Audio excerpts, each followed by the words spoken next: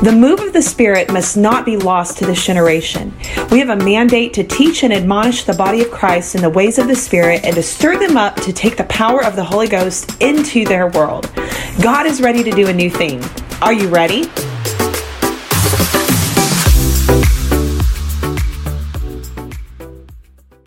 So Jesus is coming back very, very soon. And notice what he said in verse 12, my reward is with me. Now notice that Jesus has a reward. And he says he wants to give it to every man according as his work shall be. And you know, the work that we do for the Lord, if it's in his perfect will, it brings with it reward. God is interested in rewarding his church. He's interested in rewarding churches. He's interested in rewarding ministries. He's interested in rewarding people. Obedience. He wants to reward. He wants to give reward, his reward to them. But in order to qualify, we have to be about his work. Can you say amen? We have to be about his work. And we have to be, it kind of goes back to what we were saying earlier, that we need to be knowing in our spirits that we're in exactly the things he wants us to be in. That we're doing exactly what he wants us to do. That we're not just striving for something in faith. Oh, this is a good idea. Or maybe we should try this or try that. I remember one pastor that came to this town years ago and he told my dad, well, I'm coming. I just want to let you know I'm going to be starting a church because I know you have one here. And I think I'm just going to try it out and see how it goes. That's what he said to my dad. Well, you don't try it out and you don't just see how it goes. No, you're either led to do it or you're led not to. You're either led to start it or you're led not to. There is no trying things out. People spend their whole life trying things out. I'm going to try this out. I'm going to try this endeavor out. Maybe this will work. Maybe that'll work. And it's just this flip-floppy kind of life that they live. But we don't need to be trying things out. We need to be led by his Spirit. Led by the Holy Ghost. Can you say amen? Glory be to God. The Lord is wanting to position his church to be in tune and in perception with what he is saying. And he needs his church to be listening.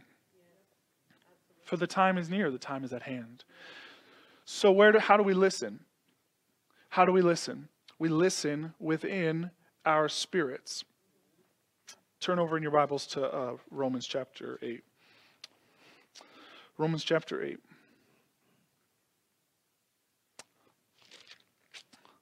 And look at the 14th verse. So Christians need to be led by the Spirit of God. Led by the Holy Ghost. And let's read the scripture first and then we'll go into that. Romans chapter 8. Look at the 14th verse. It says, for as many as are led by the Spirit of God, they are the sons of God. Glory be to God. Look at the 16th verse. The Spirit itself, or a better translation would be himself, beareth witness with our spirit that we are the children of God. Hallelujah. Glory be to God. And so look again at the 14th verse. It says, for as many as are led by the Spirit of God, they are the sons of God. Sons of God can expect to be led by the Spirit of God. Should expect to be led by the Spirit of God. And should be waiting on the leading of the Lord in every affair of life. The big things, the little things, and everything in between. Do you know the Lord will lead you and guide you if you ask him? He'll show you if you ask him. He'll guide you into the perfect will, the perfect plan, the perfect place for your life. And the sons of God, and we're all sons of God, according to the scripture, that we're all sons, because we're in Christ. Okay? And the scripture teaches how there is no male or female in Christ. There is neither bond nor free, but we're all in Christ. But the scripture speaks about how we're all sons of God because we're heirs, because we have an inheritance. But sons or children of God can expect to be led. They can believe to be led. They can operate in faith when it comes to being led by the Spirit of God. Hallelujah. We were not meant to go through life making our own decisions. We were not meant to go through life following our own way, figuring things out ourselves. The Lord doesn't expect that of us. No, the Lord made provision for us. Part of the wonderful plan of redemption. Part of the wonderful things, and among all the other wonderful things the Lord has done, one thing that He has provided for us is that we can be led by His Spirit in all affairs of life. Can you say amen? And you notice that you qualify to be led because you're in Christ, because you're a son of God. And a lot of times people have had the erroneous idea that you can't be led unless you're fully baptized with the Holy Ghost. But actually, all children of God in Christ can be led and should be led by the Spirit of God. Hallelujah. So that means anybody in Christ. That means that if they will understand it from the Word and become aware of it in their spirits, that anybody in a Baptist denomination or a Catholic denomination, anybody in Christ can be led by the Spirit of God and should be led by the Spirit of God. Led by the Spirit of God. Now notice verse 16. He says the Spirit Himself beareth witness with our spirit that we are the children of God. Now, there is only one Greek word for spirit in the New Testament, and it's pneuma. And so the translator has to decide in context how that word should be used, whether it's the Holy Ghost or whether it's our human spirit that's being talked about. And so, for instance, in Galatians chapter 5, verse 22, it says the fruit of the Spirit is love, joy, peace. And people have had the idea that, well, that must be the fruit of the Holy Spirit. But that's not correct according to the Scripture, because the Holy Ghost doesn't bear fruit. The Holy Ghost doesn't bear fruit. No, but the Gospel of John chapter 15 teaches about how Jesus said, I'm the vine, and you are the branches, and the fruit grows off the branch. And so when Jesus said, I'm the vine, well, He is the life source, and within that is the Holy Ghost, obviously. He's the life source. The fruit doesn't grow off the vine. It grows off the branch. And so it's not the fruit of the Holy Spirit. The Holy Ghost doesn't bear fruit. No, we bear fruit. And so the fruit of our human spirit, because we've been changed, because we've been made new creatures in Christ, is love, is joy, is peace, is long-suffering, and so on and so forth. And so in the context of what we're reading here, it's the Holy Ghost, the Holy Spirit Himself, notice, not itself, but Himself, because the translator, again, he was with preconceived ideas and preconceived notions, and religious upbringing can have a hard time, or would have had a hard time, putting in certain words because he didn't want to overstep something or he didn't understand something. For instance, Isaiah 53 said, surely He hath borne our griefs and carried our sorrows. Well, literally it means sickness and pains, but because of a lack of understanding on healing, they put in griefs and sorrows. But it's literally sickness and pains. Well, here, it's the Holy Spirit Himself, because He's not an it, He's a Him. He's the third member of the Godhead. And He bears witness. Notice verse 16 again. The Spirit Himself beareth witness with my head. Does it say that? Some of you got to wake up.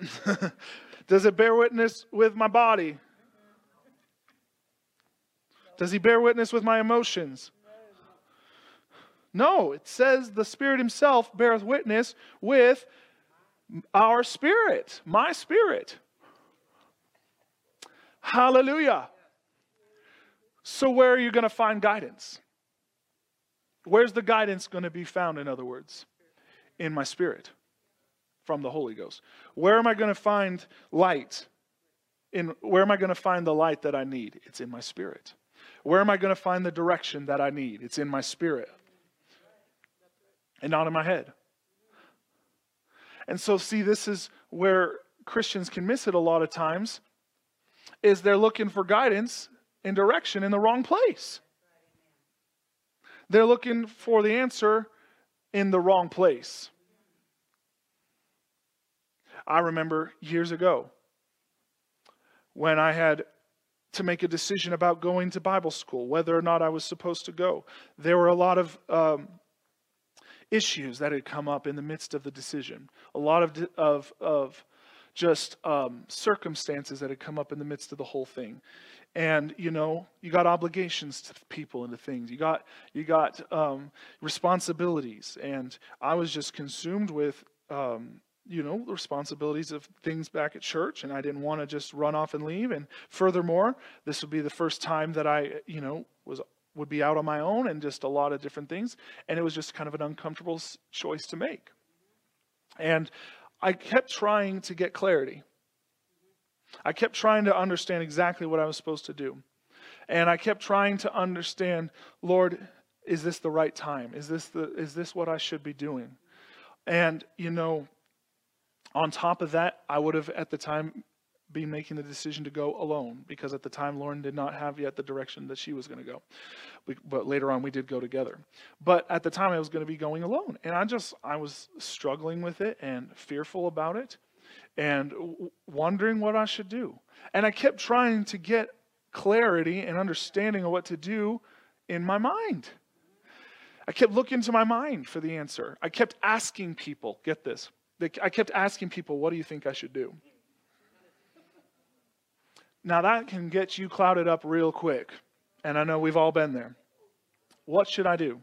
Well, you're a minister of God. Why don't you tell me what I should do? Or you're a special person in my life. Why don't you tell me what I should do?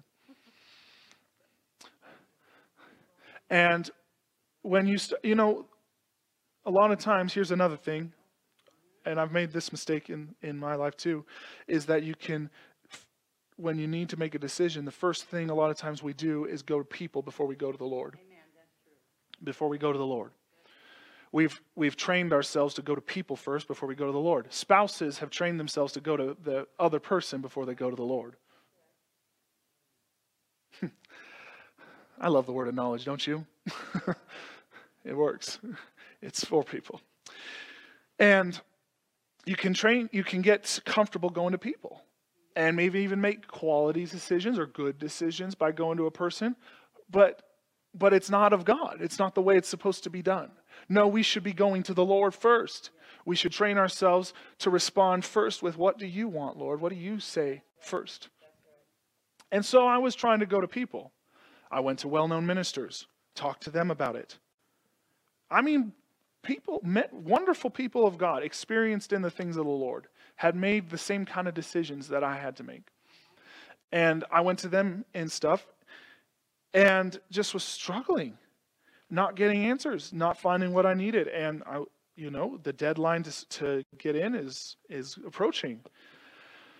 And so finally one night, I'm laying on my bed, and I'm just looking at the Word. And when you're in His Word, then it really calms you down. And it helps when you're reading the Word and meditating on the Word, it can get you in tune to hear, right? And the Lord just spoke up in my spirit. And here's what He said. He said, when you're in faith, you'll be at rest. When you're in faith, you'll be at rest and you'll be in peace.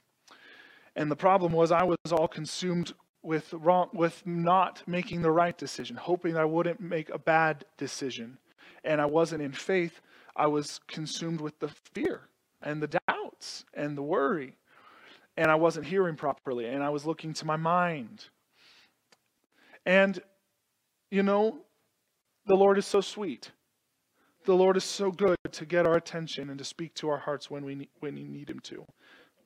And he'll speak to you if you'll listen.